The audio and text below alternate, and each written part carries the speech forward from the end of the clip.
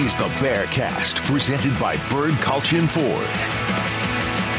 Bird Culchin Ford has been in Waco since 1936. Ford is the #1 selling truck in Texas 43 years running. The Bearcast is also presented by WellMed Medical Management and USMD Health System Dallas. Here's Craig Smoak and Grayson Grundhoefer. And welcome in, everybody, to the start of the regular season. 2023 kicked off last week with a soft opening for college football. But here we are, week number 1, and a full slate in store. That includes the Baylor Bears returning to the field, and more specifically returning on Saturday evening at 6 o'clock to take on and host Texas State. So game number 1 is now in our sights after a long offseason with many changes and tons of storylines. We now actually have some more meaty things to talk about, and not so much, I guess there will still be speculation, but a lot of other facts to go off of now and results to discuss. And I, for one, am relieved and also very fired up about that.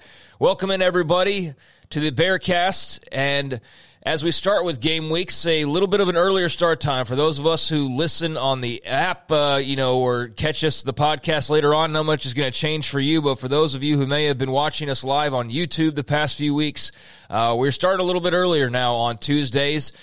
During the season, it'll be around 11:15 Central Time.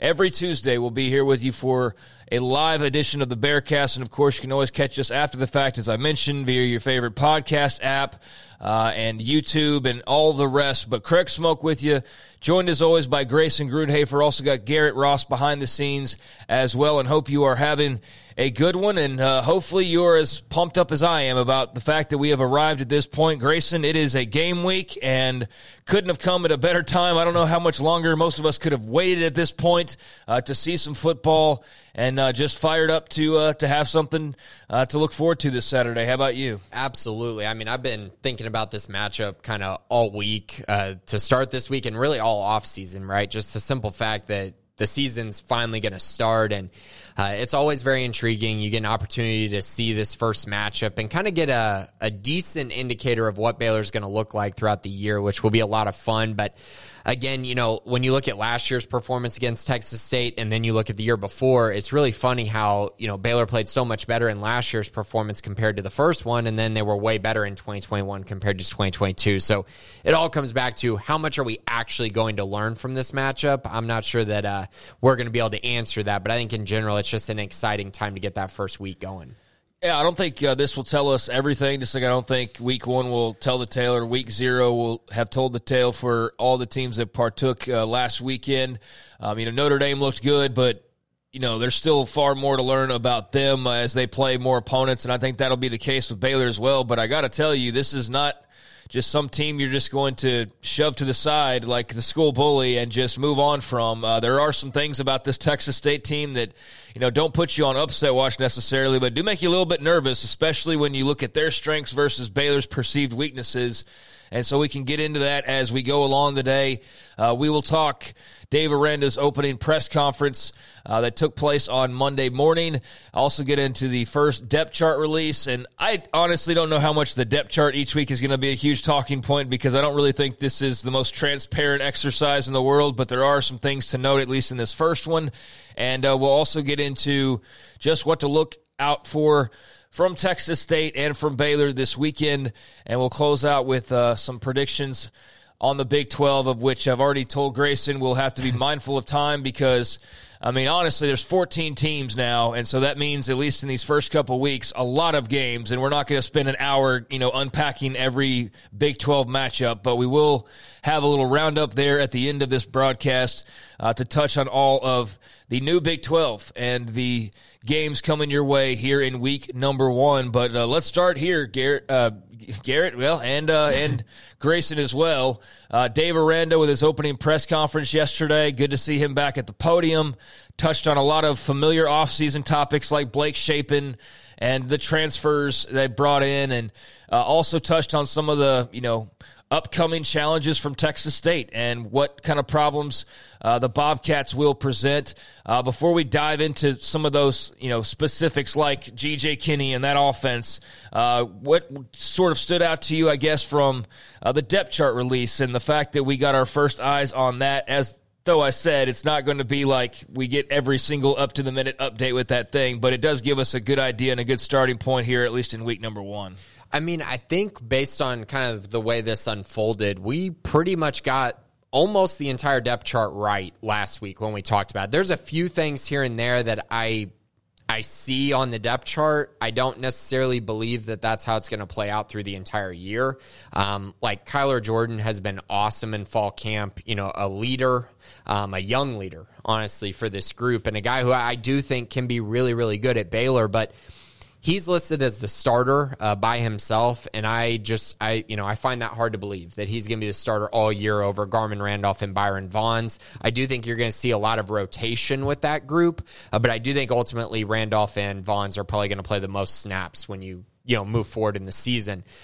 Outside of that, if you look at the starters, I mean, there's not really a lot to hit on outside of that. We pretty much talked about everything else. I mean, if you want to mention Jonah Burton. Well, let's roll through it like this way. You can just stop me, okay, and that way we'll kind of just get through it. Blake Shapen's your starting quarterback. No surprise there. Richard Reese and Dominic Richardson. I think a little bit too much conversation about who's the starter versus, it's both guys. And Dave Aranda made that clear yesterday when asked, who's the starter? And he's like, well, it's two guys are basically going to be the starters, and they'll lift each other up, and when one's down, the other will hopefully thrive, and vice versa. And hopefully there's some times where it's a true two-headed monster, as he, put it. But yeah, that's not a surprise. Reese and Richardson both listed as starters. Tight end, you've got Drake Dabney listed as a starter. Wide receivers, you've got on one side, Keyshawn Jackson. You've also got Monterey Baldwin, and you've got Josh Cameron and Hal Presley listed as oars as well, as far as the wide receiver position goes. So Keyshawn, no surprise there. Monterey Baldwin, no surprise there.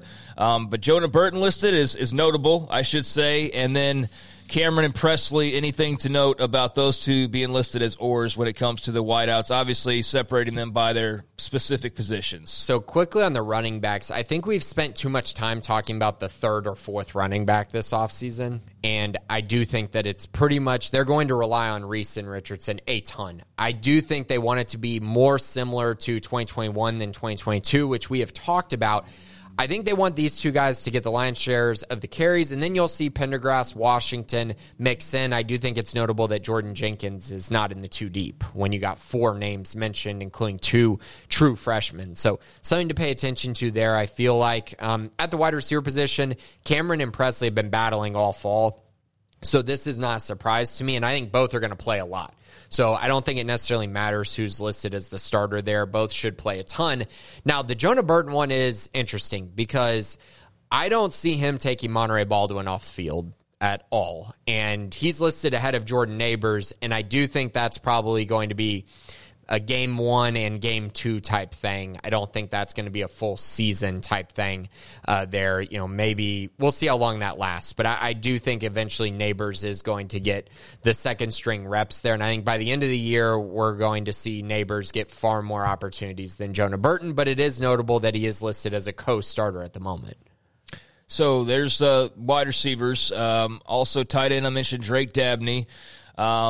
And then going to the offensive line, you've got from left to right, Campbell Barrington at left tackle, Gavin Byers at left guard, Clark Barrington at center, Caden Siraki at right guard, and then Elijah Ellis and Tate Williams listed as or when it comes to right tackle. So that's pretty much as expected. And we know that there's been a battle going on there at right tackle. So any thoughts on O-line, or would like to move to defense here? So it confirms 2 things. Gavin Byers won this job basically in the spring. He's been the starter there for a really long time, which honestly wasn't everyone's expectation. So he ends up locking that position down. Great to see that as he's a senior. It's nice to have that leadership and experience starting. The other thing that I'll note is Caden Siraki clearly is fitting in better at right guard than right tackle, and he kind of just ran with that job, which is key because Tate Williams was the right guard in the spring. And then we saw that shift just a few weeks ago that Tate was getting opportunities at right tackle. And so now it flips from Caden Siraki versus Elijah Ellis to Elijah Ellis versus Tate Williams for that final starting spot. But in general, I feel really good about those three and the coaching staff to pick the right two to start. But I think you'll see all three in this first game get a lot of snaps. So there was the offense, not much in the way of major surprises, I guess you could say. Some of the bigger, I guess, notables would be Jonah Burton being listed there at one of the wide receiver spots as an or, along with Monterey Baldwin. As you just explained, the offensive line sort of shaking out these last few weeks, and everything else is pretty much as is. And I do think you're right as far as the running backs go. I think it was made pretty clear that it's Reese and Richardson, and then, whatever we see after that will be more of a luxury, and, especially if we start getting into, like, the fourth and fifth running backs. But I think all that's pretty plain and clear. If you've been following this team, there's not a lot of shockers here on this first offensive depth chart. Over on defense, you've got TJ Franklin, man the field and spot. You've got Cooper Lands or Trevin Maye, the newcomer from Oregon, at the nose tackle spot. And at the other end, you've got Gabe Hall listed as the starters there. Jack position, Kyler Jordan is who you mentioned. And then you've got him as the starter, as the redshirt freshman, and then that's where you also see Carmen Randolph and Byron Vaughns, and so that's just very interesting that he's listed there as a starter. Weak side linebacker, your Will. You got Mike Smith, no surprise. He's had a huge offseason ever since arriving. And then in the middle, Matt Jones listed as the starter there as well. And just stop me when you want to stop. Yeah, so just a few notable things there. I mean, you mentioned, redshirt freshman Kyler Jordan ahead of two fifth-year seniors in Carmen Randolph and Byron Vaughns. That's fascinating. I don't think it's going to shake out that way for the entire year, but I do think all four of those guys, including Tony Nyanwu, will get snaps this year. That position seems to be pretty deep. I do want to mention Justin Sambu is backing up Gabe Hall, which is something that I mentioned throughout the fall once he arrived. That's the position that he's going to be playing this year, and I just think it's notable because he came in and people didn't know if he'd be backing up TJ Franklin or Gabe Hall, so we get final confirmation on that. And then, of course, at nose tackle, no Jarrell Boykins on the initial depth chart. He's still not going to be back this week, but there's a chance he could be back for Utah, as Dave Aranda mentioned. So waiting for that, as he came in as the guy who they were expecting to be their nose tackle for the 2023 season. All right, in the secondary, you got star Bryson Jackson and Corey Gordon listed as or co-starters there. At corner, you've got Tevin Williams and Chateau Reed listed as your starters. And then you've got Devin Lemire and Devin Bobby as your starting safeties. So there's the defense, Jackson or Gordon at star, but then Williams, Lemire, Bobby, and Reed, your secondary setup. So there you go, and those guys will be challenged right out of the freaking gates, man. You have concerns about the secondary, you have wonders about the secondary. It's not going to take us long to see a few things about this secondary on Saturday, as we will get to. Anything on the defense before we move on here? Yeah, secondary was chalk. I mean, this is exactly what we said it would be. Still waiting on figuring out, a Johnny Carter situation when he's going to arrive. But yeah, I mean, this is what we expected. This is what we said going into it, so it makes a lot of sense. Do want to mention one quick thing. Josh White is playing the Will now. He was playing the Mike for a large portion of camp, so he's backing up Mike Smith, and no Carmelo Jones listed at the linebacker position, which is rather interesting because he played really well in the spring. So outside of that, though, you got two freshmen listed as backing up at the cornerback position, Caden Jenkins and Carl Williams. So keep an eye on those two guys as well. But in general, yeah, the secondary is kind of what we expected. So there is your depth chart. In special teams, Isaiah Hankins and Jack Stone listed as oars for field goals and kickoffs. Palmer Williams, your punter. So that's how the kicking setup will be. And then, numbers of guys listed at returners. Corey Gordon, Richard Reese, Tayshawn Wilson, Dawson Pendergrass, Look at kick returns, Jonah Burton as well. Punt returns, Josh Cameron, Monterey Baldwin, Armani Winfield, Jonah Burton, so on and so forth. Garrison Grimes, your long snapper, and then your holder, Palmer Williams, and then Sawyer Robertson will also be in on some of that. So there's some of your special teams as well. But there's the depth chart for week number 1, and just a quick look at how that shook out. And again, it might not be exactly this way when they line up on Saturday. There are, not so much gamesmanship this first time, but more with your own roster as opposed to like the opposing head coach. There might be a message being sent here, or there might be, a suspension that leads to a guy being listed or not listed, or there might be an injury that we don't know about that leads to a guy being listed or not listed where you expect. So there's some of those things that are yet to be discovered or that we'll learn about along the way. But here's your first glance, and not too far off from what was sort of originally predicted. So a nice base to go off of, and that leads us into, Aranda and what he had to say on Monday. And, as we mentioned, he covered a lot of bases, whether it be some of the normal topics or some of the newer topics. And those newer topics were about Texas State and the challenge that they present. So, let's take a look at the Bobcats and what's going to be running out onto the field to face the Bears this Saturday evening, led by G.J. Kinney, who comes over after a very successful year at Incarnate Word. He's just in his second year as a head coach, obviously has a background. Baylor fans are very familiar with the Kinney family. His father, an alum. At one point, G.J. was a Baylor quarterback commit, eventually flipped to Texas, and then eventually went on to Tulsa and had a short pro career and then got into coaching, the family business, and has rapidly risen through the ranks after, learning some tools along the way in the pros as well. And really, he said in an interview with us yesterday and in other interviews he's done that he was given the advice of to just play as long as possible and soak up all that he could that way. And then it was inevitable he was going to go into coaching, but try to play as long as you possibly could. So he did, and, had a career where he got to see a lot of different things, got to see a lot of different systems, be around a lot of different people, make a lot of different relationships. And once his pro career wrapped up, he got back into coaching, started that, and he's been at 7 different places over the 7 years of his coaching career, including these first 2 head coaching stops. Last year with Incarnate Word, they were 12-2. They won the Southland. They had the Heisman winner of the FCS, which is the Walter Payton Award, and their quarterback, Lindsey Scott. Lindsey Scott is now on staff at Texas State after a very successful record-breaking and Walter Payton Award-winning career. And now GJ moves over to Texas State, replacing Jake Spavital. And we saw Jake Spavital last couple of years facing Baylor. As you pointed out at the start of the show, 2 years ago, a Big 12 championship team got all they wanted from Texas State and San Marcos. And then last year, a team that won't be remembered for very great reasons, like demolished them in the opening game, and he thought, oh, wow, this team's going to be great. And that was not the case. So GJ comes in, brings over a lot of the people from Incarnate Word where they had success, and has, the reputation for being an offensive mastermind and one of the great up-and-coming bright minds in college football. A offense that has been kind of just a combination of different things he's learned from various stops and coaches, and that includes Chip Kelly, that includes Doug Peterson, that includes Jeff Traylor, that includes, Gus Malzahn, a lot of heavy Gus Malzahn influence, and a lot of other things he's picked up along the way. And what you have is an offense that averaged over 50 points per game last year. And so this is going to be a real challenge because it's going to be very familiar to what we saw from old Baylor offenses, what you see from Tennessee currently, but it's also going to have its own G.J. Kinney twist on it.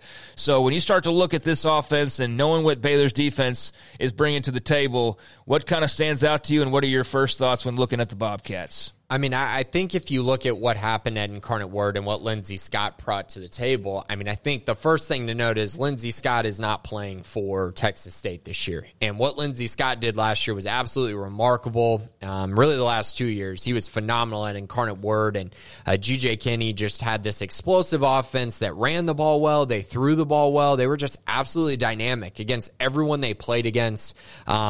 It was fun to watch, and they made it deep into the playoffs as well before losing to North Dakota State by just 3 points. They were a great team last year at the FCS level. Now, How does that translate to Texas State? Because you're coming in, you're going to implement something new. You have two quarterbacks that you brought in out of the transfer portal, and Malik Hornsby and TJ Finley, who have been very underwhelming at this point in their careers. Are you going to be able to get something out of them that the last stop could not? You also have CJ Rogers, who of course was at Baylor before. He's the third string quarterback. They have a lot of weapons at wide receiver. Baylor saw Ashton Hawkins last year, who torched them a little bit at times. Short passes, but he was still dynamic, and it was another one of those, that's a red flag that maybe we should have paid more attention to, as the first 2 weeks, Chase Roberts and Ashton Hawkins both looked really good. Yeah. He's back. He's going to be very good for them. They brought in a lot of transfers from Incarnate Word on the offensive line as well. So he's trying to make it as close to Incarnate Word as possible, but let's be clear, there are still a lot of missing factors there, and the big one being Lindsey Scott. Yeah, but you do have a couple of guys who clearly have some talent. It's just not been maximized, and you wonder if this is the key. They are different players, though. It's not like no matter who goes out there, it's going to be the exact same thing. Mm-hmm. They do bring different skill sets, so you just wonder with his ability as a coach and the system, if he's able to squeeze out, the juice, so to speak, from a couple of guys who at one point in time were pretty hot commodities at a higher level. So there is that, double whammy of who could you see, and also what could they possibly look like in an offense that obviously is pretty prolific. And I made mention of this in my article this week, or one of the articles this week, is this is going to be a test for this defense early on. They're going to stretch this defense out. They're going to test that secondary. I mean, they're going to run the football. They're going to do a lot of different things, and they are going to try and exhaust Baylor with their speed and spreading them out and doing all that stuff. And I think this is going to be really fun to watch if you're just a football fan and X's and O's guy, you are salivating at the thought of seeing this offense and this style that's kind of taken the world by storm here lately, and the wise old defensive mind in Dave Aranda, who's seen all these offenses come and go and has, mastered his own craft. Yeah, it's not going to be on the same level of like if GJ had been at Tennessee for the last 5 years and had built this thing up. But it's going to be pretty fun to see like how the chess match goes here with Aranda and Pallage and Kenny and his offensive coordinator and Mac Leftwich. Definitely. I mean, they're going to try to spread things out. They're going to try to take opportunities deep downfield while also just moving the chains through the passing game. And I mean, you look at what they did at Incarnate Word. I mean, they ran the ball extremely well, 215 yards per game. I don't think they're going to be able to do that against Baylor. They're going to have to throw the football a ton, in my eyes, to actually win this game, or to at least to compete in this game, is to throw it a lot and create explosive plays. So if you look at kind of what they have on their depth chart, specifically at quarterback, Malik Hornsby is much closer to what they had with Lindsey Scott last year. A more dynamic runner. Baylor recruited Malik Hornsby out of high school. He went to Fort Bend Marshall High School, ended up at Arkansas. Really good athlete, extremely fast. He was at Fort Bend Marshall with Devon Chain. They were elite running the football, those two guys, in that read option scheme. That's what he's going to bring to the table, the ability to run that read option and be very dynamic and just create more options for them to actually run the football at a high level. That's what I'm expecting from Hornsby. I do think he'll be the starter on Saturday. I don't think that's been officially named yet, but I do think he'll be the guy. I just think he gives them a better opportunity to win this game. As far as TJ Finley goes, if you see this guy take the field on Saturday, you're going to be like, wait, that's a quarterback? He is like 6'7" is what he's listed at, 255 pounds, but I saw him back in high school. The guy literally looks like he's like 6'10", 300. I mean, he is massive. And so if you see him run out there, you're going to be like, holy cow, that's the quarterback. Strong arm, not very mobile, but can make all the throws. His problem is not very decisive, not very accurate, and just really hasn't put it all together. The one thing I will mention, though, is before Lindsey Scott got to Incarnate Word, he had not put it all together either. And so that's kind of what I think they're hoping for, is that in this offense, they're able to find a quarterback that can really put it all together, learn under G.J. Kinney, and really figure it all out during their time at Texas State. Question is, will that be year one? That's kind of what we're kind of waiting to see. Yep, and they will be banking on the Baylor defense making some mistakes, getting overly aggressive, trying to predict, do things like that. This is very similar, folks, to watching what Art Briles and company did in so many ways at Baylor. They're going to try to beat you over the top when you give them the right look or the right coverage. They're going to bully you underneath when you give them the other type of coverage. It's basically they're going to be reading you in so many ways, and then also, finding the ways to hit you big when they get the opportunity. And so for a team that gave up a lot of big plays last year, for a team that couldn't get defenses off the field last year, for a team that was really unsteady in the secondary, this is like the last team I think you'd want to see as far as I'm not trying to make too much of this. Don't get me wrong. I mean, Baylor's going to be the more talented team. Baylor's going to be the deeper team. Baylor should be as well coached, if not a better coached team, all due respect to a very hot up-and-coming staff and head coach. But there are things that I do feel like they are absolutely going to be tested. This is not your average, hey, we'll be gone by halftime. Let's just bank on this being a blowout. This is the type of offense that if this secondary is not shored up and they're not tackling well or they're not in the right spot, you could find yourself getting hit for 6 really quickly and, making this a game that lasts a little bit too long and gets uncomfortable at some point. So I definitely think that's of mine for this football team. It's more about what they do, obviously, but if they don't do what they're supposed to do, then I think Texas State's the type of team that can make them pay for it. Definitely. I mean, they're going to try to create those explosive plays, no doubt about it. The one thing I will mention, we've talked a lot about Texas State here.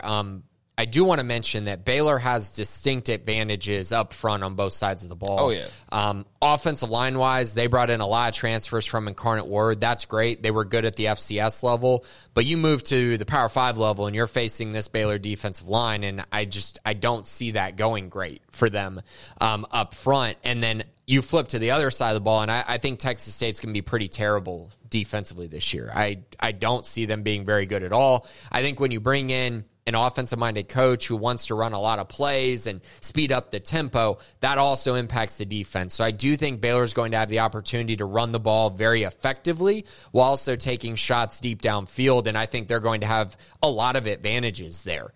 And so while I do think Texas State provides some unique circumstances, some unique scheme on the offensive side, I think this is a Baylor team that should be able to do whatever they want offensively, control the tempo, control the time possession, and control the pace of play, which I think is going to be very key to them winning this game, fairly easily if that does happen. Yeah, and most of the numbers that you see are favoring Baylor in a pretty significant way. There's not like a 3-point spread on this game when you look at Vegas. It's expected to be a game that they handle their business and move on along. But given the biggest question mark heading into the season, that is the biggest strength for your first opponent. So I think we're going to see that tested pretty early on. But you're right. Like in other areas, Baylor has a significant advantage. In all areas, they have an advantage or a pretty close to significant advantage. It should be a matter of going out there and executing and performing and doing your job. And quite frankly, you'd love to just say oh yeah, that's just automatically going to happen. But there are a lot of question marks that we don't know about this team and a lot of new faces. So it just being that first game, there's just a lot of unknowns that we will get to see, and I'm excited to see that and have a better grip on kind of what to expect with this football team after seeing some real live action for the first time. Yeah, definitely, and I do think we will learn some things, right? I mean, as far as Texas State attacking Baylor, we'll learn about what Baylor's secondary is about. We'll learn how good Baylor's pass rush is. I think we're going to learn a lot more about the defense because I expect the offense to move just fine. Now, if they're stuck in the mud, that could be an issue because you're about to play a really, really good defense next week in Utah. And so all of this, you're going to learn a few things, but again, don't try to come away with too much to learn about this game. I mean, we've seen it the last 2 years. The game that was much closer, that team ended up being way better than the team that blew out Texas State in the first game. So come away with little things, come away with little plays here and there, maybe scheme things, maybe individual players, but not so much a full circle view of what the season's going to be like after this game, even though I do expect Baylor to handle business. Yeah, so Texas State, pretty prolific offense that they're bringing on board. Defense, a little bit more to figure out on that side of the football, a little more of a building process over there. What else stands out to you as far as the Bobcats go? I think special teams is a wild card until it's not for Baylor. I mean, we haven't been able to see much of that. I think you have confidence that they're going to be more improved there.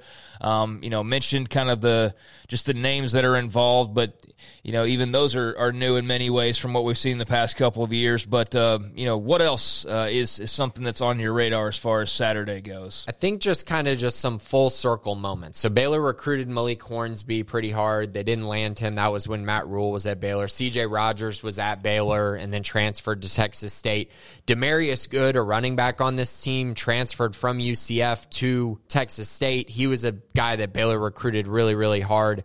So just some kind of full circle names. Drew Donnelly was a name that I know Baylor looked at for a little bit as well. Sean Shaw was at Iowa State, so Baylor's played against him a couple times. So a lot of guys that just you randomly look at their depth chart and you go, hey, Baylor recruited those guys, so that should be rather interesting to see kind of if they pan out or play well at Texas State. But in general, I mean, the craziest part about Texas State is just how many transfers they lost, how many guys they brought in. The 53 new players. That's crazy. Like, that kind of roster turnover, it would be crazier if you had your head coach from a year ago. Obviously, when you bring in a new coach, they're going to make a lot of changes. My question is, how quickly does that all come together? I do think G.J. Kinney's going to have a lot of success at Texas State, but it might take a little more time. And he's definitely got to find his guy at the quarterback position. I think that's priority number one for them going into the year.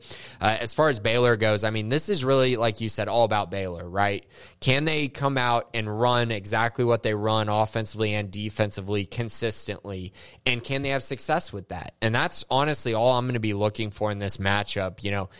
Baylor just being Baylor is going to be very key, and hoping they don't come in and start getting out of their funk and getting into a funk and kind of getting out of their game, because if that happens, that's going to be problems. So 6 o'clock on Saturday, Texas State and Baylor, game number 1 of the season.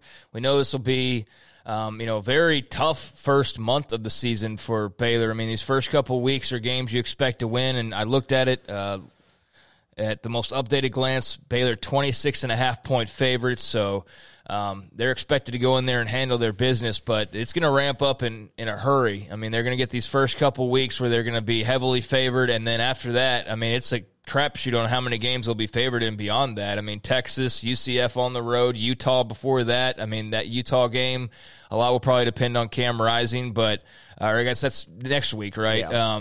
But then you've got week 3 with Long Island, so I got that backwards. But, yeah, I mean, next week, Utah, then Long Island will be like your other dip. But besides this week and then, Long Island, which is sandwiched between Utah and Texas, and then your road trip to UCF and so on. Not trying to get ahead, but just saying, like, enjoy this game, and then, and then after that, like, hey, man, it's off to the races, and who knows, there's probably a couple, hooks and jabs to be on, the lookout for still this Saturday, but they are heavy favorites, and they're expected to, be able to kind of name their score in this one. But how they go about doing that, how that unfolds, how they stay healthy, how, the depth chart looks by the end of the game, and all these different things.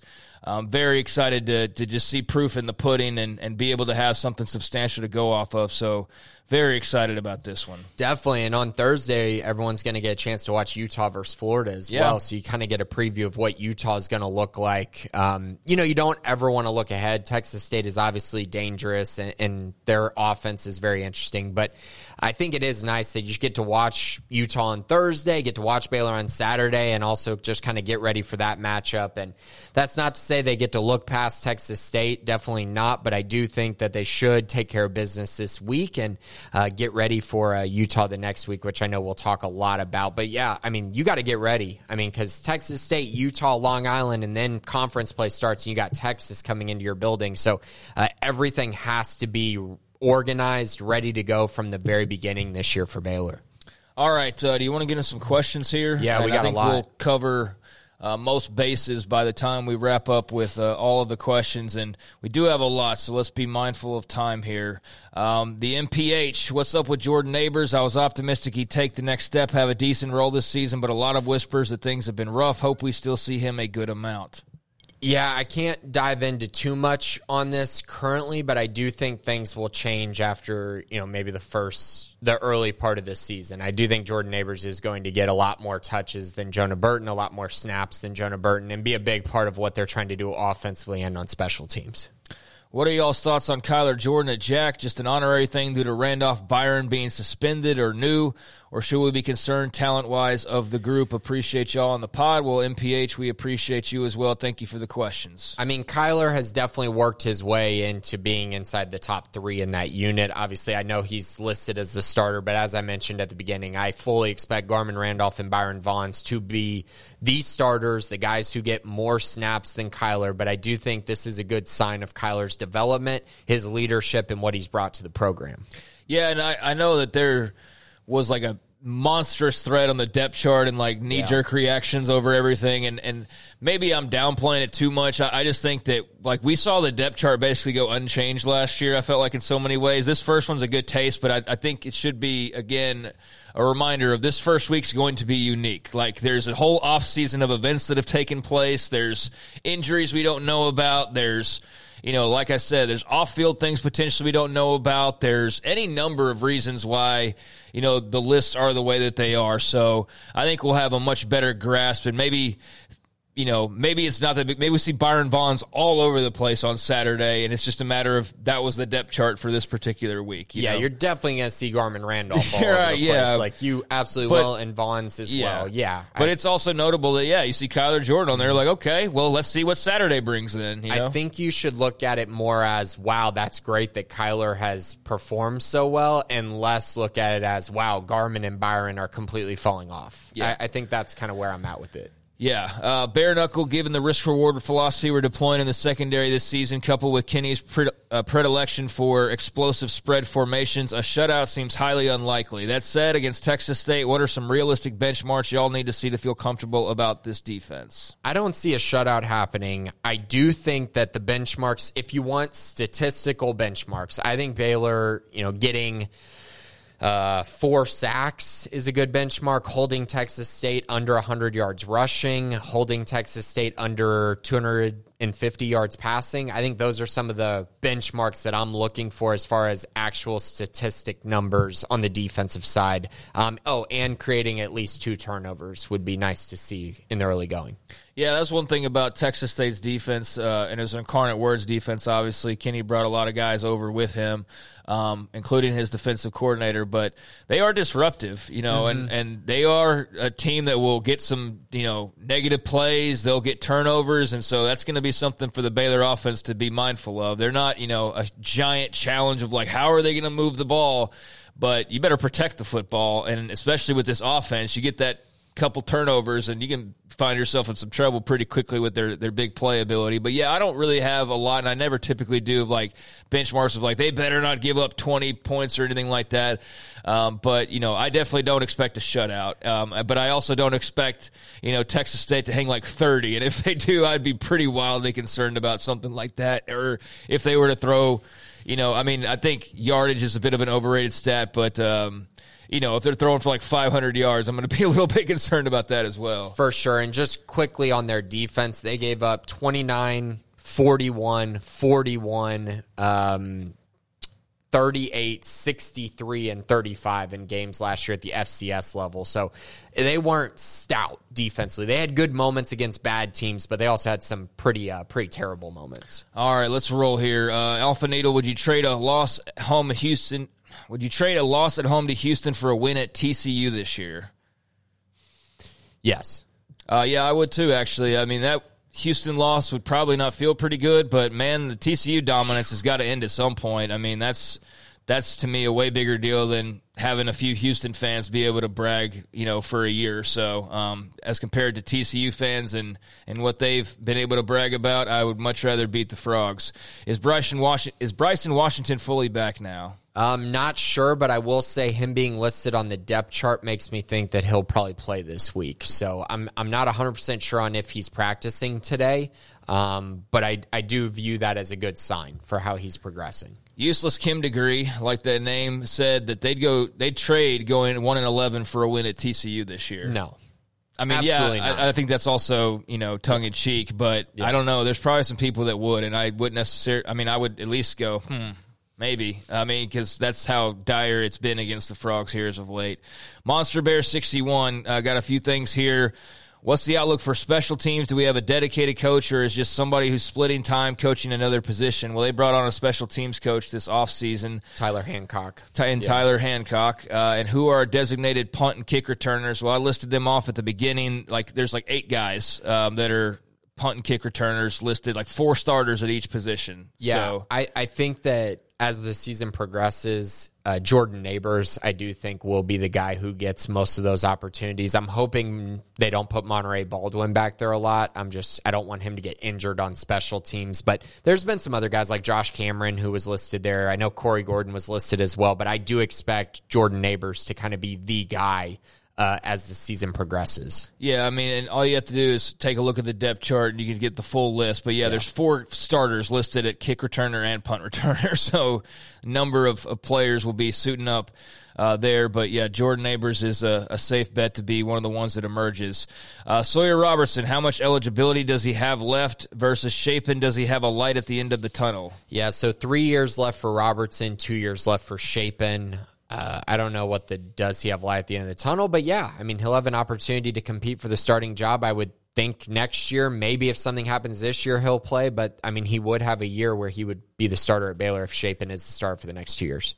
Is he likely to transfer if he doesn't get to play this year? Again, we've speculated. We've gotten asked this question a ton. It's possible because he would only have 1 year, but who knows? The quarterback position can be such a weird thing where it all fluctuates, but yeah, I'm not going to speculate too much on it, but you could definitely see that as a possibility.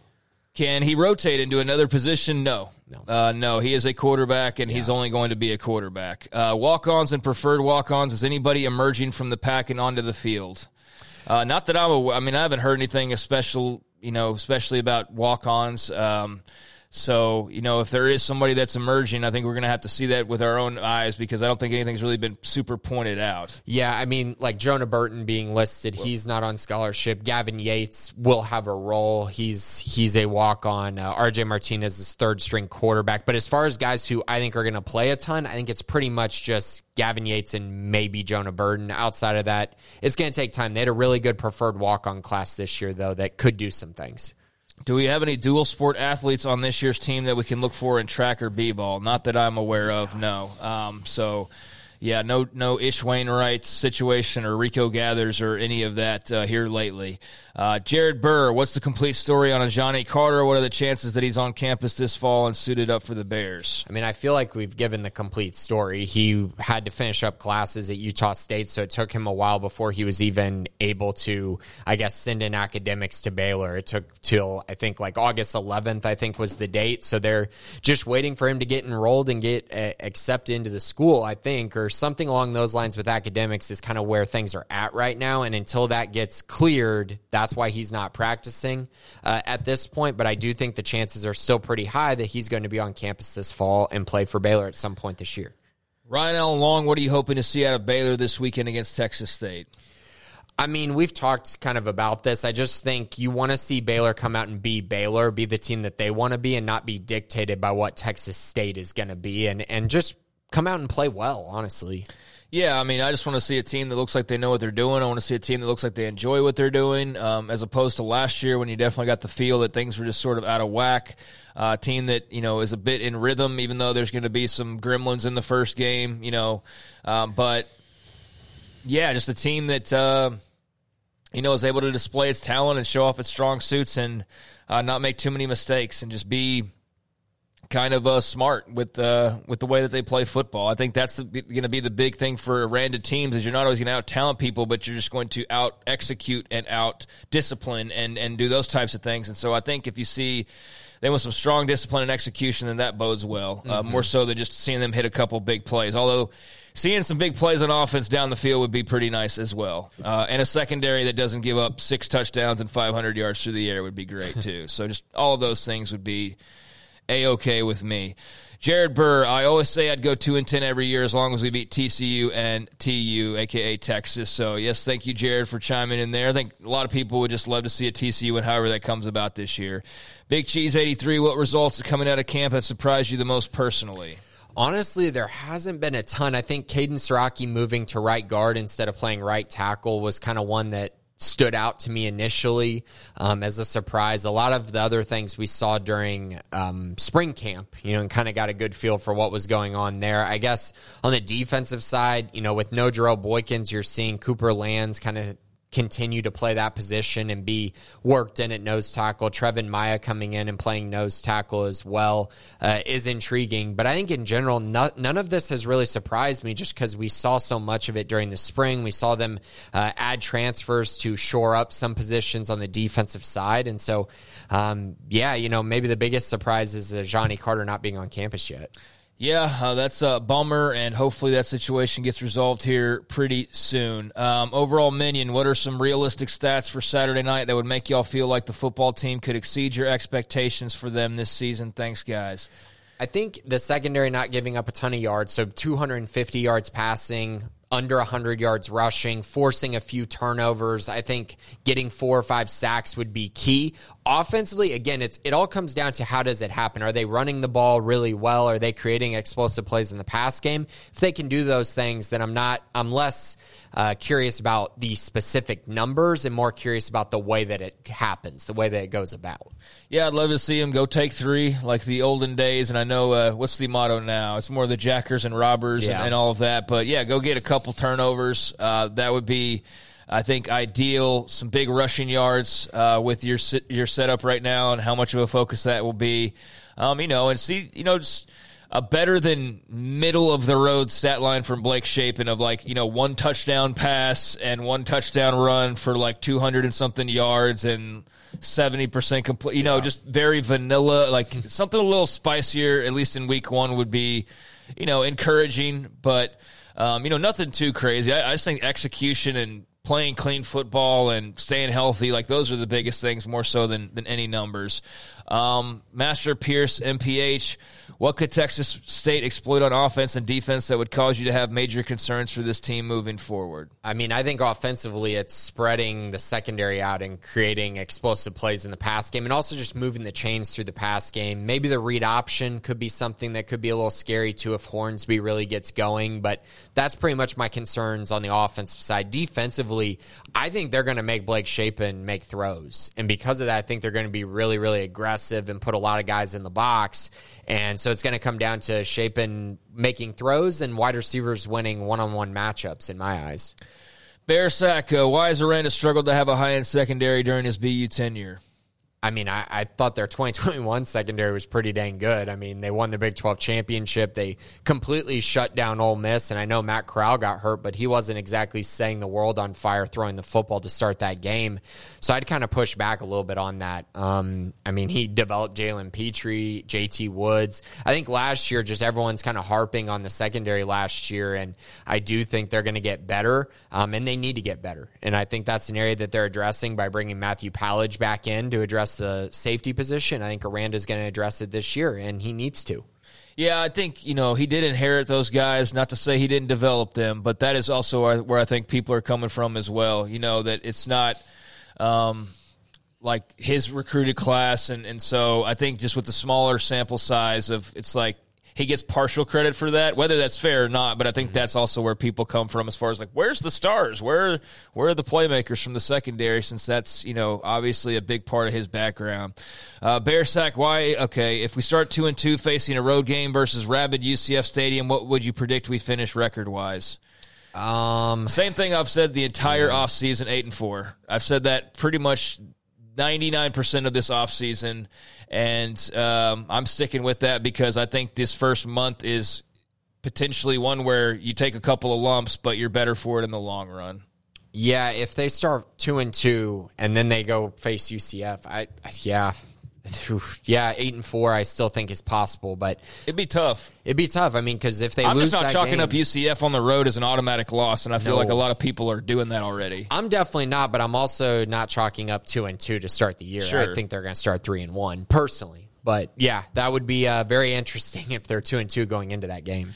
Yeah, I mean, I think that's a possibility, and, that Utah game will be pivotal coming up next week, so let's revisit that, shall we? But, yeah, if they start off 2-2 and then go to UCF, my 8-4 is looking a little shaky, but, let's see them get there before we dwell too much on the possibilities.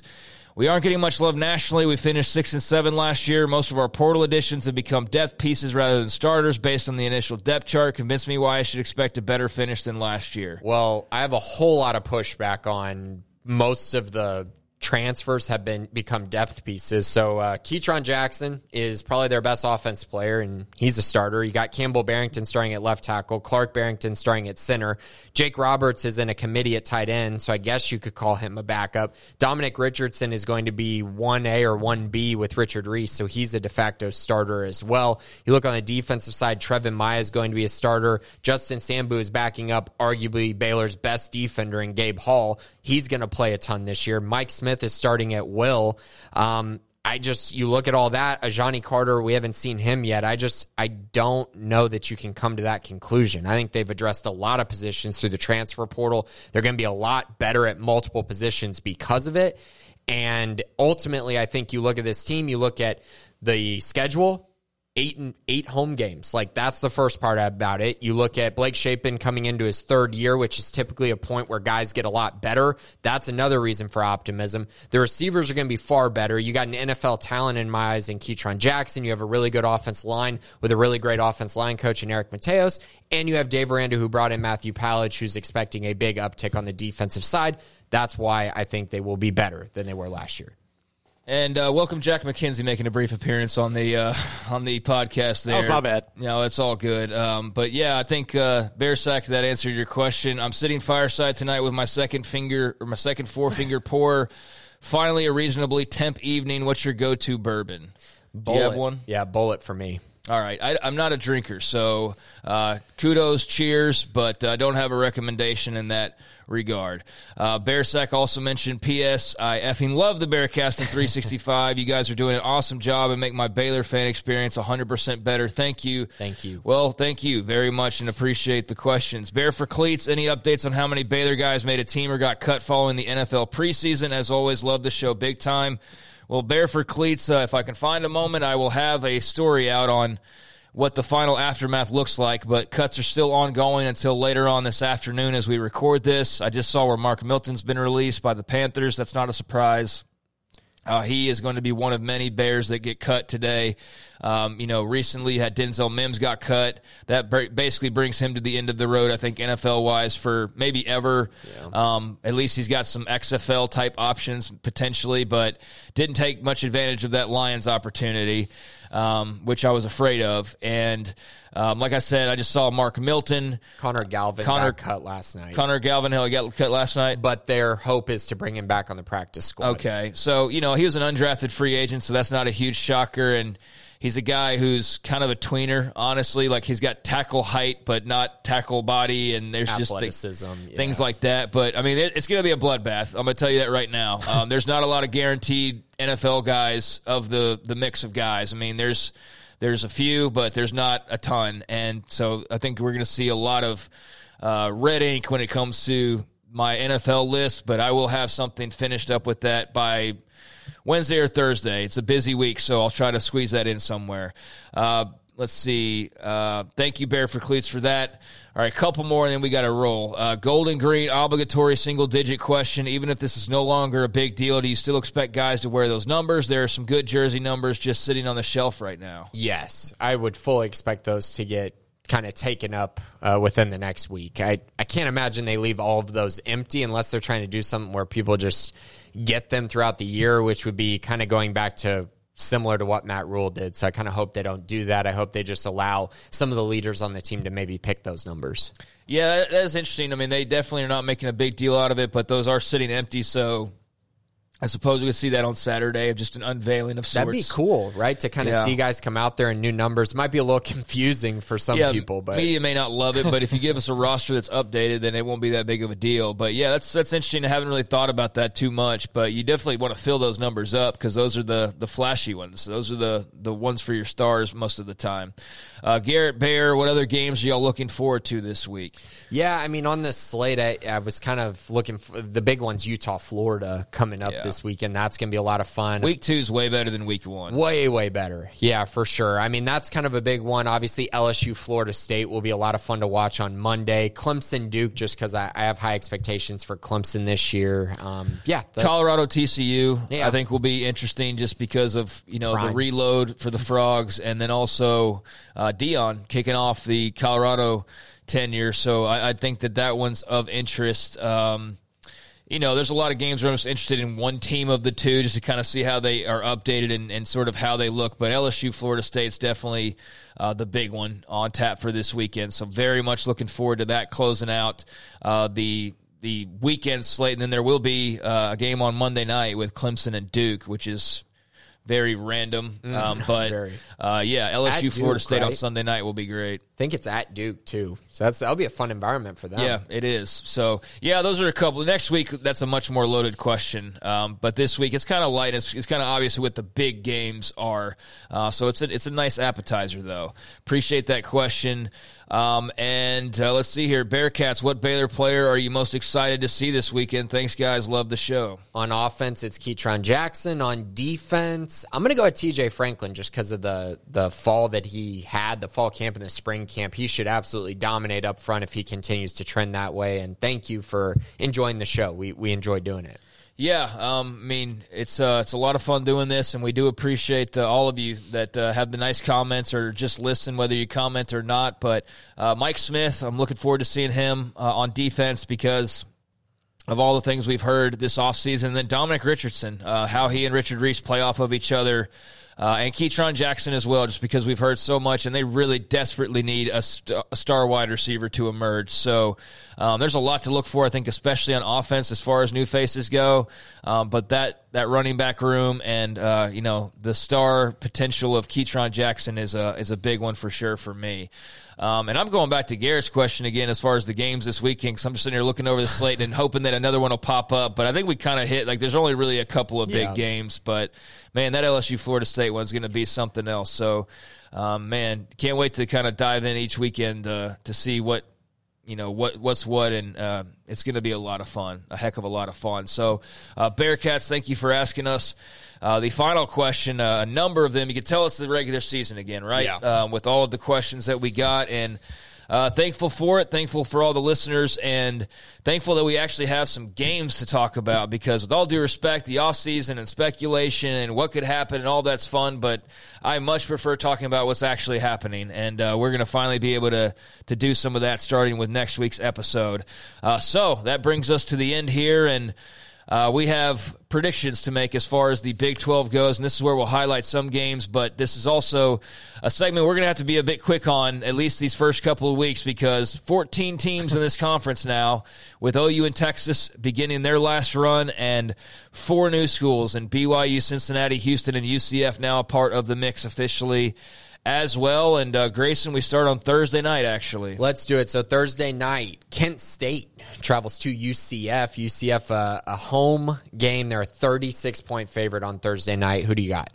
Give me Gus Malzahn and the Knights, not the Golden Knights, to be clear, the Knights of UCF. And I'm warning you, for those who haven't already been warned about calling them by that mascot name, it's just the Knights. Just the Knights. Okay, yeah. Well, I think they're going to win this game big against, the Golden Flashes? Yep. I guess, have they kept their gold? They are still gold. I'm just telling you, man, watch out for UCF Twitter. They are about it. Yeah, I'll take UCF big in that one. Friday, September 1st, 7 p.m., Missouri State travels to take on Kansas. Who you got?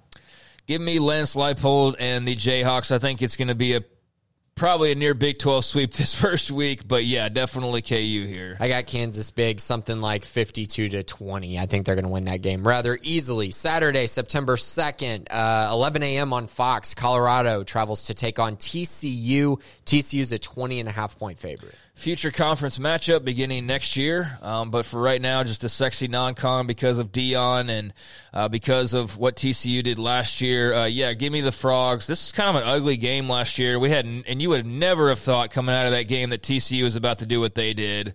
You never would have thought that Colorado was going to eventually hire Dion either. So just kind of weird how that worked out, but very interesting game for a few reasons. But I don't think it'll be because of the the actual game itself necessarily. And yeah, TCU easily in this one. Yeah, I got TCU 45-24. I do think Colorado will hang in there a little bit just with all that momentum. They'll be ready to play, but TCU's the far better team. Next up, 11 a.m. on ESPN, Arkansas State travels to take on Oklahoma. OU is a 35-point favorite.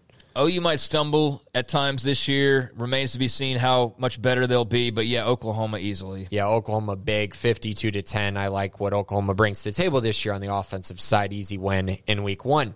1 p.m. on ESPN Plus, Northern Iowa travels to Iowa State. Iowa State dealing with that gambling scandal. Does that come to bite them week 1? No, Iowa State. I think Iowa State's going to win this game, but it's always close with Northern Iowa, and it's just kind of a weird vibe around Iowa State right now. 2:30 p.m. on Fox, Rice travels to take on Texas. Who you got? Texas. I mean, this is very much a matchup that doesn't have a lot of appeal because of just how one-sided I think this is going to be. I've seen far too many Rice-Texas games over the years to think this will be anything but the butt-kicking that it will turn into very quickly. Yeah, name your score. I'll take Texas 66-13. I think they're going to run this up on Rice. 2:30 p.m. on ESPN Plus, Eastern Kentucky travels to Cincinnati, another newcomer in the Big 12. How do they start their season? They're going to win like every other Big 12 team this week, I feel like. But, yeah, look, I'm interested to learn more about Cincinnati. I think they're kind of a hard team for most people to peg right now.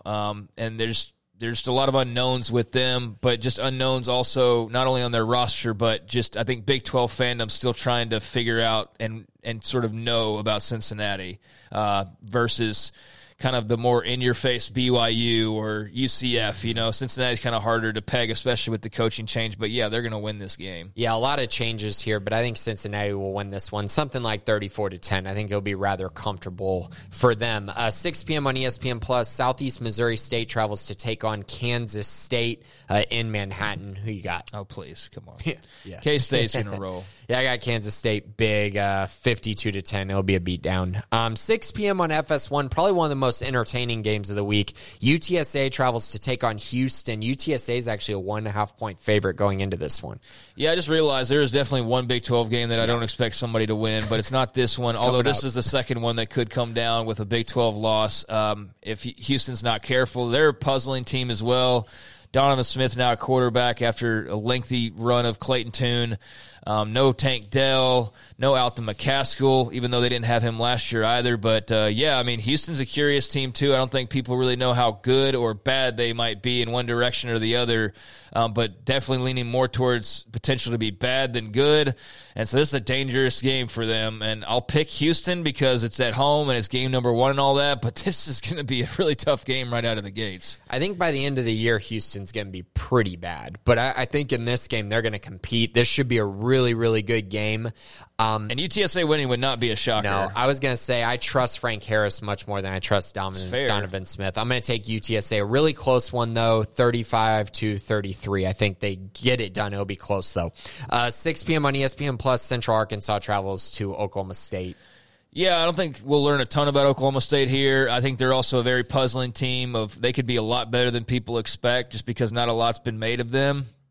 And more it's been about the changes and the departures and all that. But Gundy can still coach, man. So, yeah, I'm very interested in how Oklahoma State looks these first few weeks, but they'll win this game. Yeah, they're the team I have, like, the most questions about that I'm actually somewhat high on in this league. And I'm so curious what they're a sleeper, not Texas Tech, potentially. They could be. Their schedule's awesome. But, like, they would be more of an actual sleeper than – because nobody's expecting them to go be in the Big 12 championship. Kudos to Josh Pate on this stat. Oklahoma State plays one game in the state of Texas this year, and it's against Houston. So really random stat, but yeah, I think Oklahoma State wins this game rather easily. Something like 48-14, easy win. 6:30 on NBC, probably the most hype game of the week at least. West Virginia travels to take on Penn State. On the road, Penn State's a 20.5-point favorite. Can the Mountaineers pull the upset off? No. I don't expect them to. No. I mean, yes, they could in theory, but it would take a lot of chaos, I feel like, and a lot of wrong thoughts heading into this season for them to be able to do so, especially as it pertains to Penn State and obviously as it pertains to West Virginia, because people are already pegging, how quickly will Neil Brown get fired. So if they were to go beat Penn State or make this a close one, then that would definitely go against the offseason conversation. I think Penn State wins handily, but I'm very...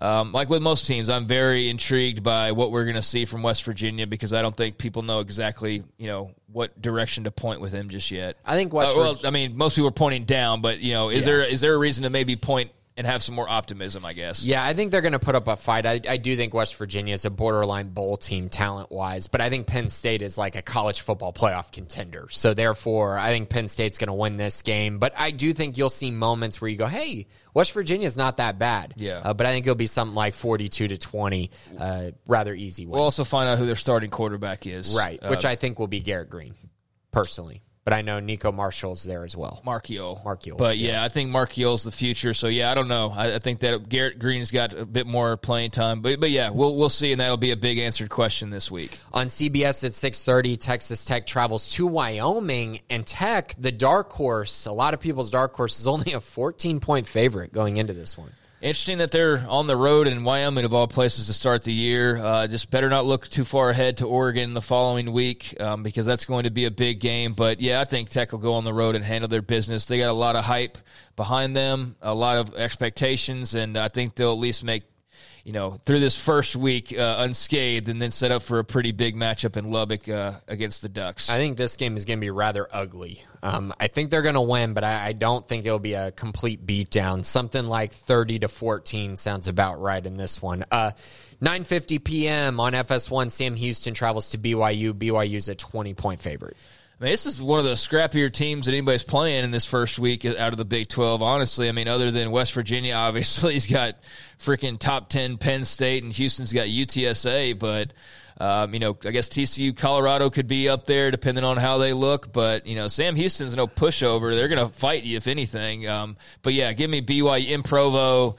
First, launch of the Big 12 season for them. I think there's going to be a lot of excitement, so they win. But, yeah, Texas State's going to leave a mark or two, I think. Yeah. Sam Houston, excuse me. Yeah, Sam Houston's an intriguing team, but I think BYU's going to win that game. It's going to be late. Yeah, 30-10. I think it'll be somewhat close, but BYU's just far better. And then the final game, the Baylor game, 6 p.m. on ESPN+. Texas State travels to Waco to take on Baylor. Baylor currently is a 27.5-point favorite. The over-under is 62 points. Who you got, Craig?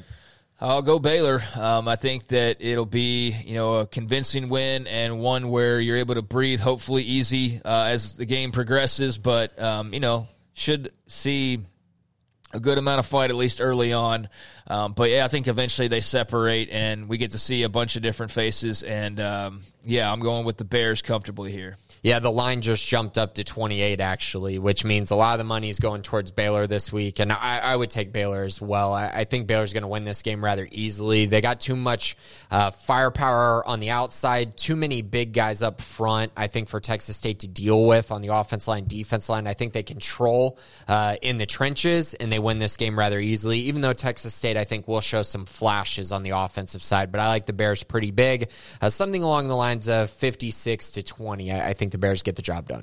They can score that many points. I think that'd be a welcome, sign for a lot of fans out there to see them, cause the scoreboard to go a little crazy in week one. That'd be fun. And look, this is outside of week 3, their best chance at getting wins here. Outside of who they'll face in week 3, which is Long Island.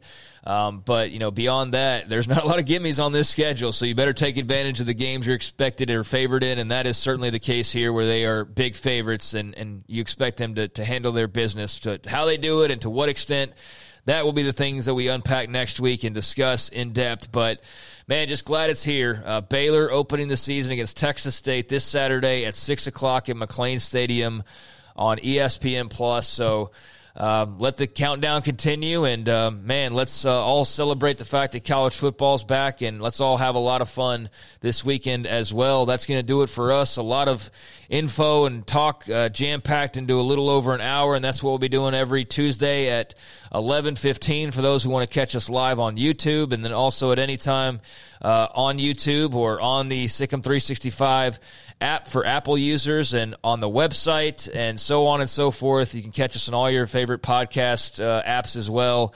But, man, just glad to be where we are in the calendar now and cannot wait to unpack whatever happens this Saturday, both in Waco and beyond. Grayson, anything before we go here? No, just be sure to check out Sikkim 365 Premium side, especially during the season. We're going to have all kinds of content, news, notes, nuggets, just keeping you up to date with Baylor sports. And be sure to check out 365 Sports Monday through Friday, 3 to 6. Yep, we'll have a lot to unpack on that show as well, daily. And, man, what an offseason it was, but now we've got all of those topics still kind of continuing on in some ways, but a new Big 12 debuting this weekend after a long and highly anticipated wait, not to mention all of the rest of the fun stuff going on across the country, and that will include LSU and Florida State, which Garrett Ross will have eyes on, to be sure, along with millions of others this Sunday. So, man, fun weekends in store.